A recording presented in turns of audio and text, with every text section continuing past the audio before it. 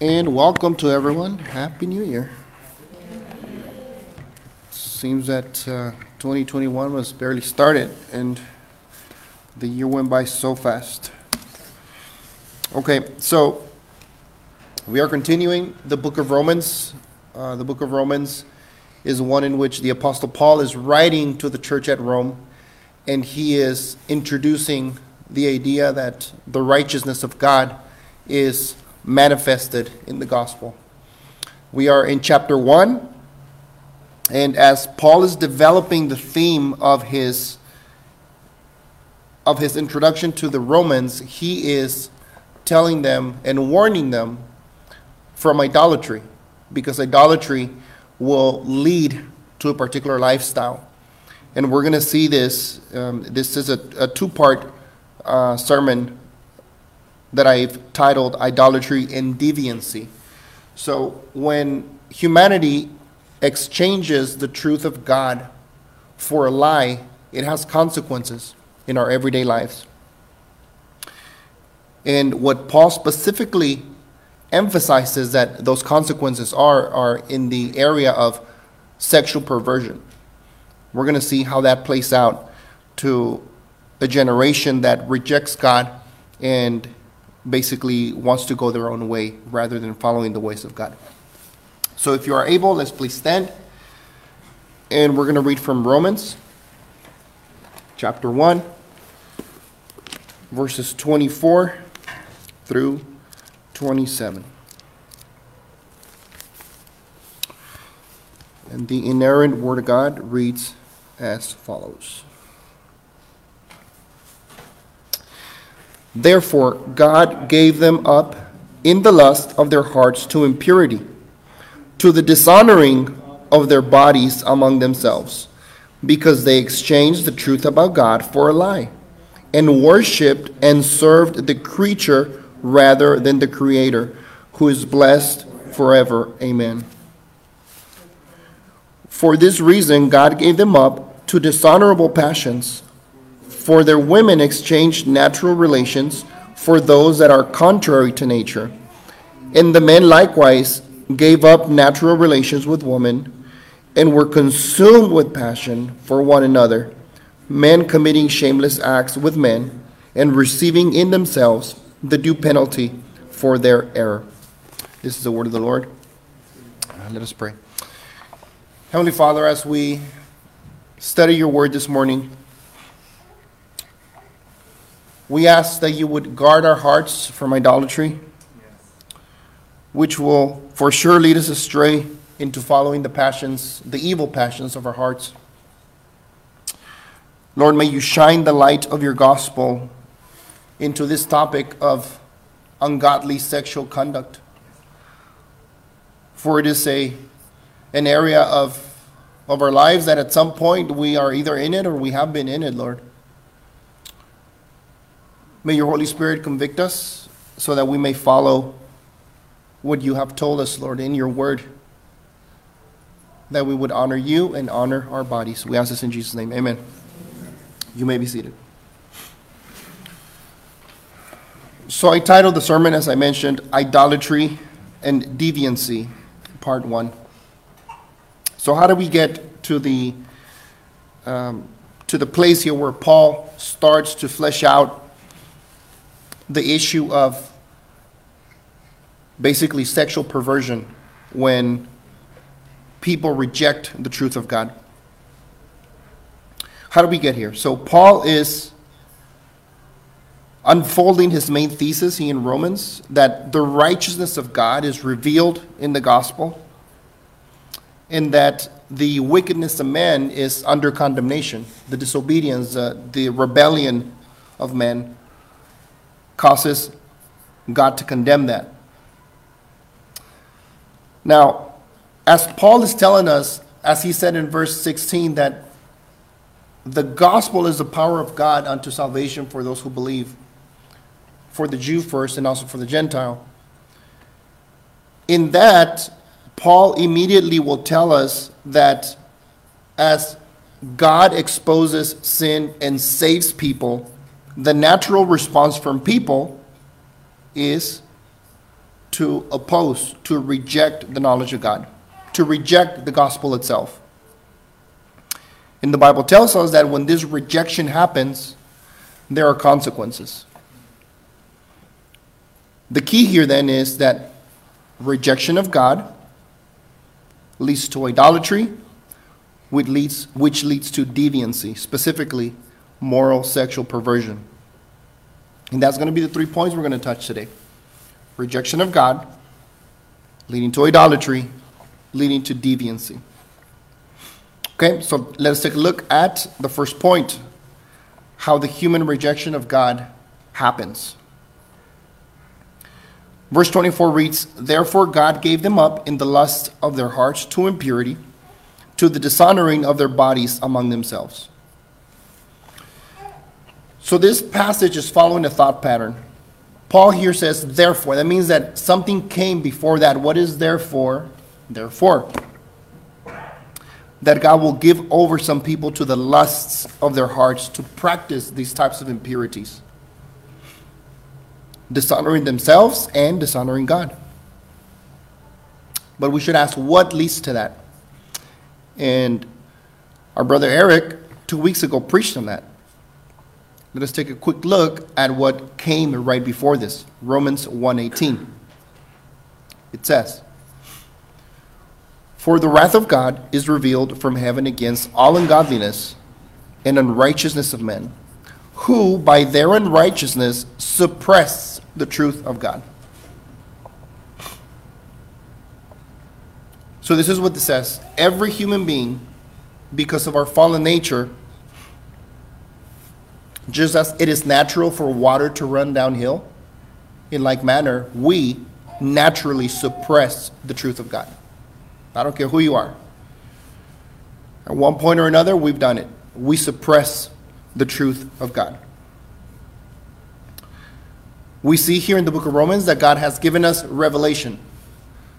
And it's talking about general revelation, meaning creation, the cosmos, that God has created everything that we see.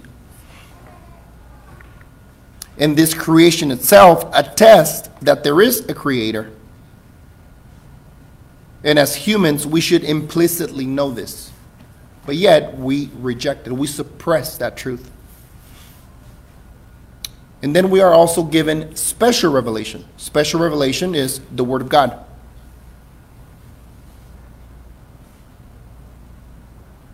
And what Paul is saying here is that humanity, because we are fallen, we reject both. We reject general revelation to acknowledge God, and we also reject special revelation. We reject the Word of God as foolishness. Romans 1:22 and 23 read as follows. "Claiming to be wise, they became fools and exchanged the glory of the immortal God for images resembling mortal men and birds and animals and creeping things." So here it says that claiming to be wise, that indicates pride. I know better. I don't need the revelation of God. I don't need the Word of God. Like, I'm okay. Pride. And then he says they exchanged the glory of God. The place that belongs only to God as creator has been given to something else. That is idolatry. Putting something or someone else in the place of God. This exchange translates into a particular lifestyle that is the result of rejecting God and His commands. So the truth of God is suppressed. The word there, suppressed, in that context, it means to hold in restraint or to keep within limits, conceived of as physically holding something down. One of the best ways that I've heard this explained is as follows. It says that humanity, us, in our natural state, we suppress the truth of God. Think about grabbing a beach ball and holding it down underwater. Okay. When you do that, no matter how long you try to do that, at some point it's going to come back up. It is that same idea that the Apostle Paul is saying here That doesn't matter how much humanity tries to suppress the truth of God is going to come up again and again and again, and we cannot escape the truth of God. Two examples specifically to our text today would be that God designed sex to be enjoyed in the context of marriage. But humanity says, no, I want to exchange that. I'm not married, or I won't get married, and I want to be involved in as many sexual adventures as possible. Then who are you to tell me otherwise? Now, by and large, this is the message in our society. Exchanging the truth for a lie. How's that working out in our world? A more general example would be God's overall plan for humanity, as the Catechism reads, would be that we should glorify and enjoy God forever. What is the response overall of humanity? No, I don't want to enjoy God. I don't even believe in God. I will pursue my own interests, my own passions, and will seek my own way to have peace in life. And this could even be in false religions, right? I will do as much as I can in order to seek peace with God, right? By works, basically, to gain God's favor. It's never going to happen. So in those two examples, or a variation of those, or anything in between, we see that people can exchange the worship of Jesus for chasing something else, some other worthless pursuits. Proverbs 12:11 says as follows: whoever works his land will have plenty of bread, but he who follows worthless pursuits lacks sense. So here we see the idea that exchanging the truth of God for a lie will inevitably lead us to a life of worthless pursuits.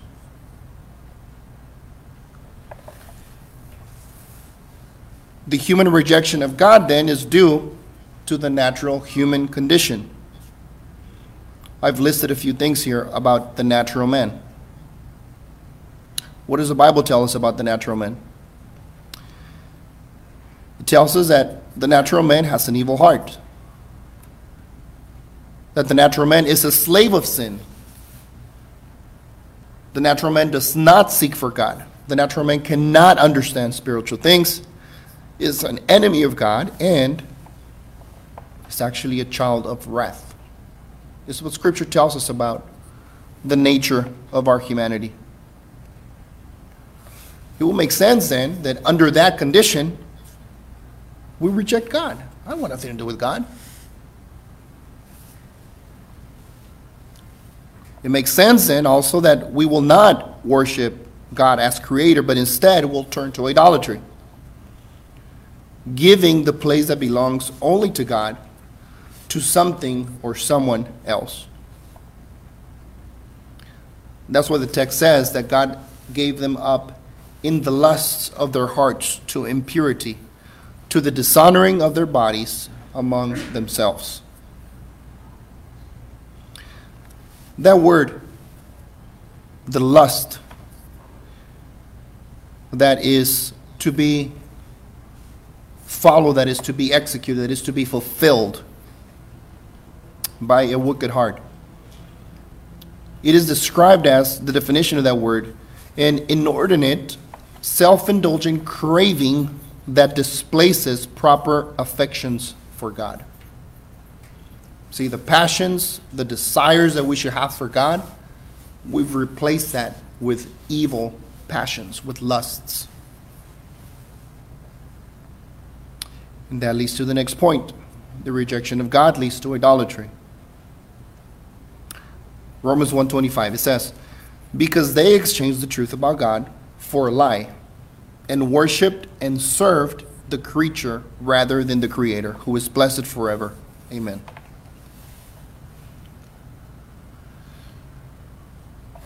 Rejecting God, worshiping something else. That could include images, but not limited to images. It could be the pursuit of power, pursuit of pleasure, drugs, alcohol, gluttony, or any self-indulgent lifestyle available to us.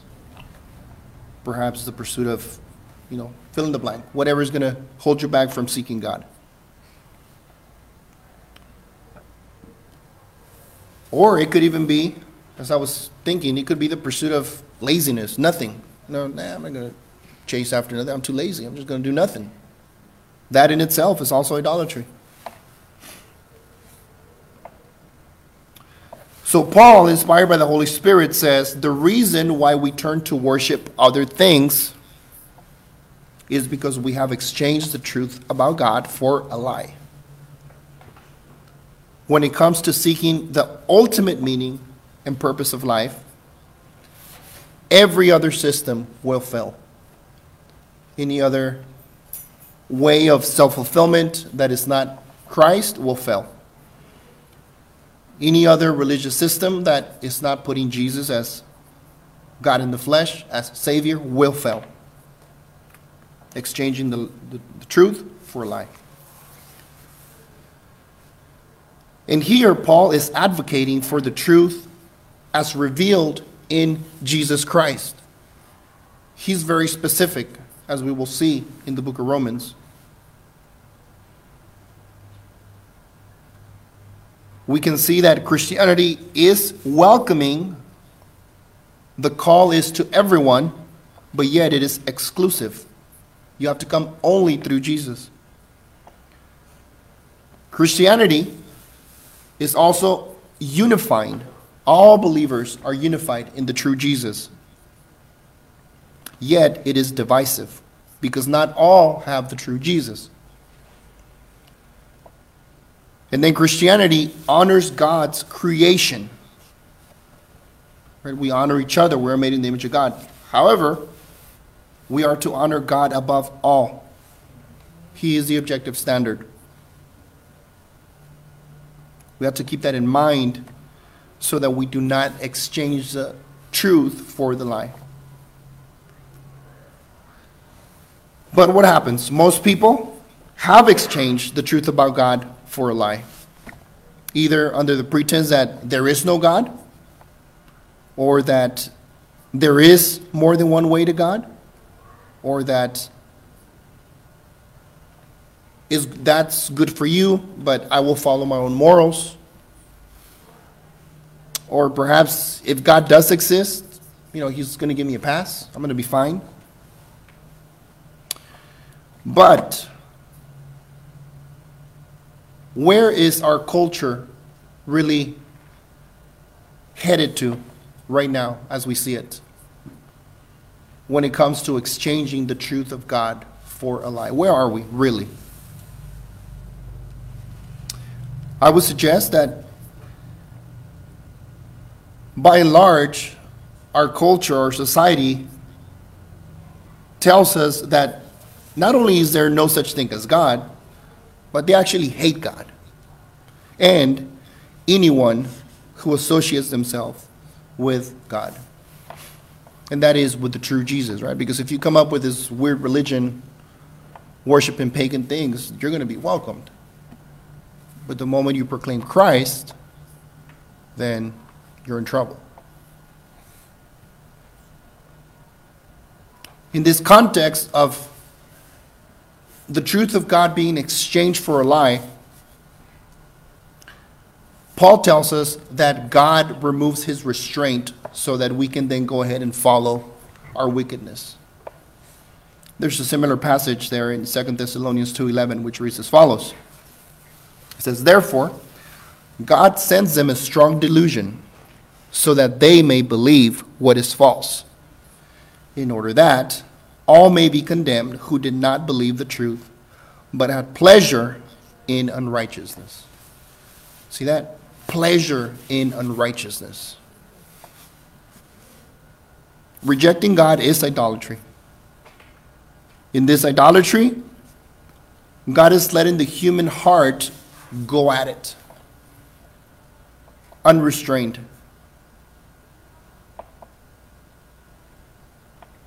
And as we'll see now next here is going to be God will let the wickedness of the human heart have at it in the aspect of sexual perversion. That's the third point there. Human deviancy. Specifically, the twisting of God's purpose for sexuality. Romans 1, 26 and 27. It says, for this reason, right, they exchanged the truth for the lie, God gave them up to dishonorable passions. For their women exchanged natural relations for those that are contrary to nature. And the men likewise gave up natural relations with women and were consumed with passion for one another, men committing shameless acts with men and receiving in themselves the due penalty for their error. So here it is. God is giving over the depravity of men and women to indulge in the wicked lusts of their hearts. Now notice, God is not forcing anyone to sin, but rather removes the restraint to allow the sinful heart to indulge.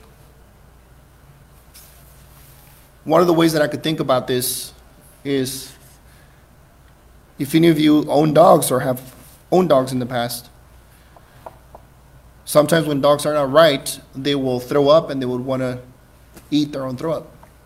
Or sometimes dogs will poop and they want to eat their own feces, right? And if you're a loving pet owner, you're going to want to restrain them from doing that. That's not good. But if you let your animal go, it is not likely that the dog would, realize, man, that's not, like, what am I doing? That's not good. No way. He's going to go have at it. In such way is the sin of sexual deviancy when God removes the restraint. He's not forcing anyone to sin, but rather is letting them go to indulge in their depravity. And that is done by nature and choice of the people indulging in such things. So then, what specific kind of sin is common when God is rejected? Here specifically is sexual sin, the sin of homosexuality and lesbianism. Now, to be clear, someone who falls into this idolatry of rejecting God does not necessarily fall into those sins, but fall into others, right? Fornication, adultery, lustful thoughts, and whatever the rest of sexual sins the Bible tells us about. But here specifically it's talking about homosexuality and lesbianism. God has declared that he designed sex for the context of marriage, as restated by Jesus in the Gospels, right? One man, one woman, committed before God in a covenant of marriage for a lifetime. That is God's purpose for marriage. Anything outside of that is sin. Now, to some, this seems restrictive. Like, man, here you go, you legalistic Christians again. Why? Like, why does it have to be that way? Well, the design that God has for marriage, for sexuality,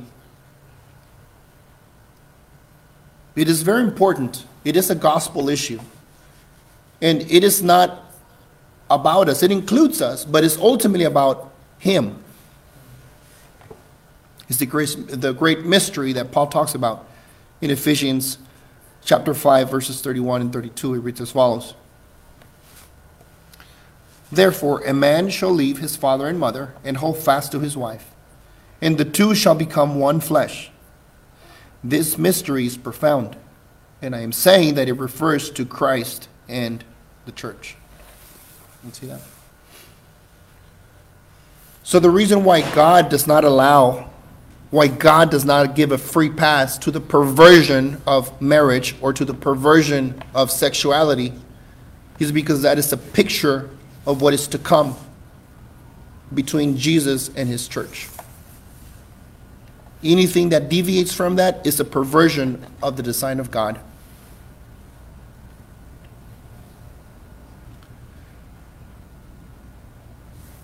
And in this passage and several others in Scripture, in no uncertain terms,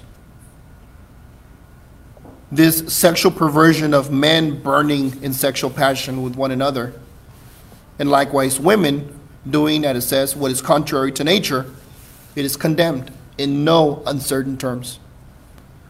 The Bible calls these shameless acts.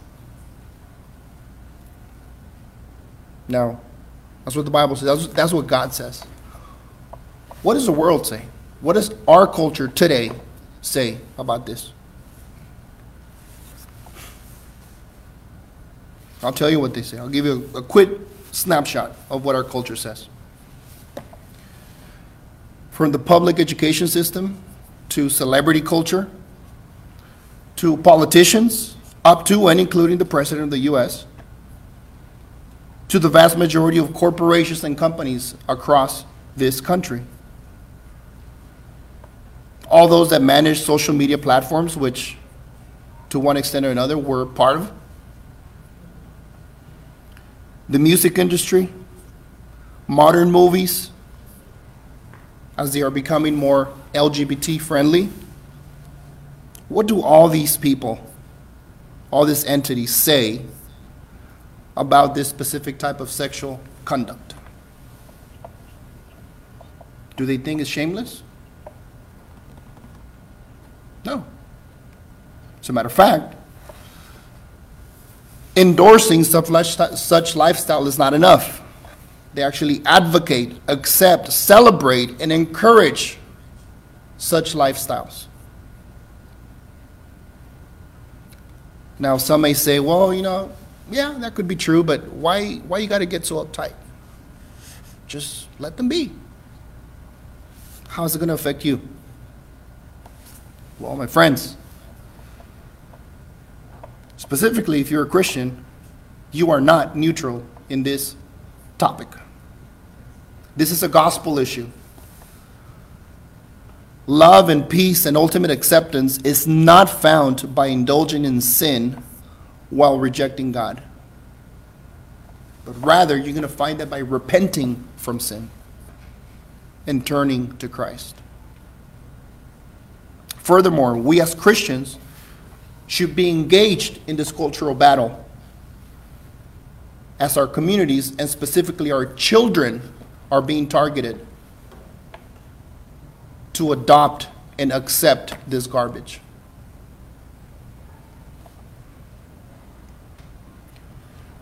I'm going to read you about 3 lines of a fact sheet from this entity called the National Center for Transgender Equality. And this applies to children K through 12.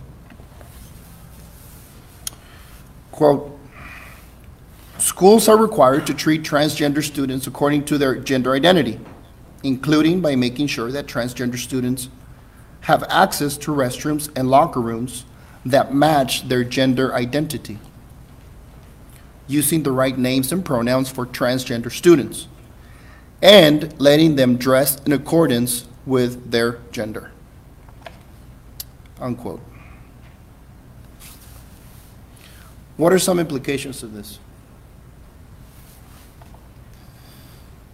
Well, first is that if you're in this case in the public education system, but also in the corporate world, if you're not on board with this nonsense, you will be punished, up to and including losing your job. And there's no exceptions, whether on religious conviction or otherwise. You are expected not only to condone, to accept, but to embrace this type of sexual dysphoria, or whatever it may be in someone who is confused about who they are. Another implication, which is actually, in my opinion, even worse, is that this type of policy lets boys, pre- and post-puberty boys, play girl sports, essentially beating all the girls. But more drastically, it grants the boys, who say they're girls, access to locker rooms and bathrooms in which girls have no privacy. There was a recent case in Loudoun County in which the school district tried to conceal a sexual assault case that took place by a boy claiming to be a girl in a girl's bathroom, where he brutally raped a 9th grade girl. Now, initially, the reports of this occurrence had been spun in a way that they said this father had come into the school board meeting and he was out of order and he was a bad guy.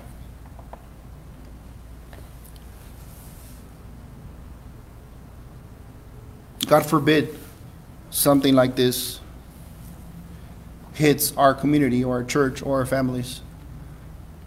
But in the world we're living, this is what we're facing. This is reality. This is definitely a heavy subject. There are plentiful, many more examples like this. All that to say is that we cannot be neutral in saying, well, let those people be. You can't do that. Because it will affect you, your kids, your community, our church. There's this thing where they call hate speech laws, where literally the sermon I'm preaching right now would be considered hate speech and punishable by law. That's coming.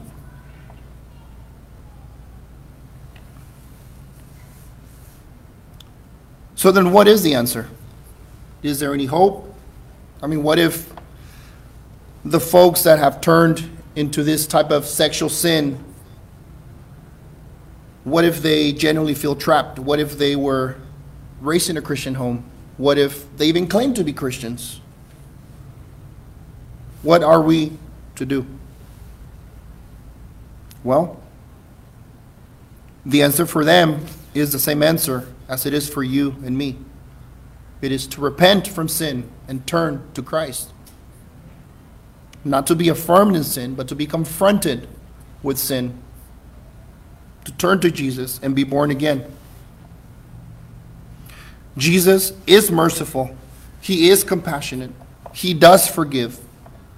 But Jesus does not give a free pass for sin.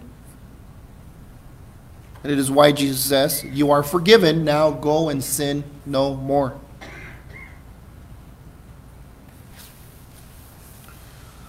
So we have sinned and we have looked at a small portion here, a snippet of rejection of God leads to idolatry, leads to sin, specifically sexual sin. Let us just reflect that this is not only for those people who are sinning against God. It is for them, yes. But also, it is for us. At one point or another, I have rejected God and His authority. And so have you. We all have. Remember what that was like? Maybe you are in disobedience, rejecting God's authority right now. And you know you are. Maybe right now you're suppressing the truth of God, that He is to be Lord of your life. And you're trying to hold on to that. Think of the beach ball, right? Holding it underwater. Can't do it forever. Truth is going to come up.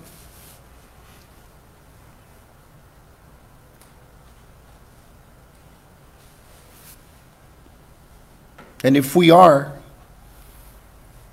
it is a call for us to repent. The rejection of God also leads to idolatry. And some of us don't have to do that much digging to realize that I have been in idolatry. We many times think of, well, those images and pictures and bowing down. Yeah, that's one form. But sometimes we can have our idols be a little bit more sophisticated than that. Money, job, business, and yes, lustful passions, right? Like the topic of today's sermon. And many of us, if we're honest, we know that we have gone through several rounds of going to these idols for fulfillment, and we come back empty-handed.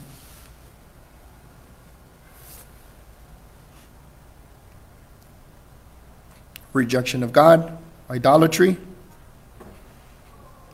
and then thirdly, following the passions and lusts of our heart.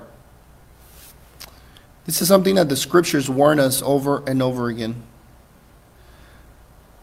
That the life of a Christian requires perpetual repentance, repenting again and again and again. It's what we call sanctification. Now, if you are fighting the good fight as a Christian, you get hit, you fall in sin, but you get up. By God's grace and with the support of your brothers and sisters, you get up. That's good. That's what the Christian community is for, the Christian church. But perhaps there may be some that are unrepentantly following the passions and lusts of their heart. And mind you, these cannot only be just sexual lusts, right? This is the application. How does this apply to me? They could be sexual lusts, but not necessarily. A lot of time, the mind and the heart of males is towards sexual urges, right? Whereas the minds and the hearts of females may not necessarily be for sexual passions. But nevertheless, you may also be given over to the lust, to the wickedness of your hearts. Anger, pride, ego, not being quick to recognize your faults, not being quick to forgive,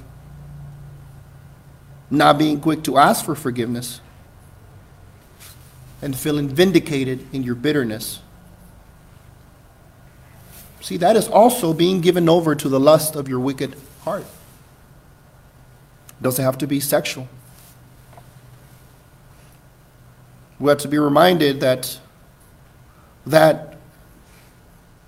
desire to fulfill our bitterness, to exercise our anger, as the scripture says, that the anger of man will never produce the righteousness of God.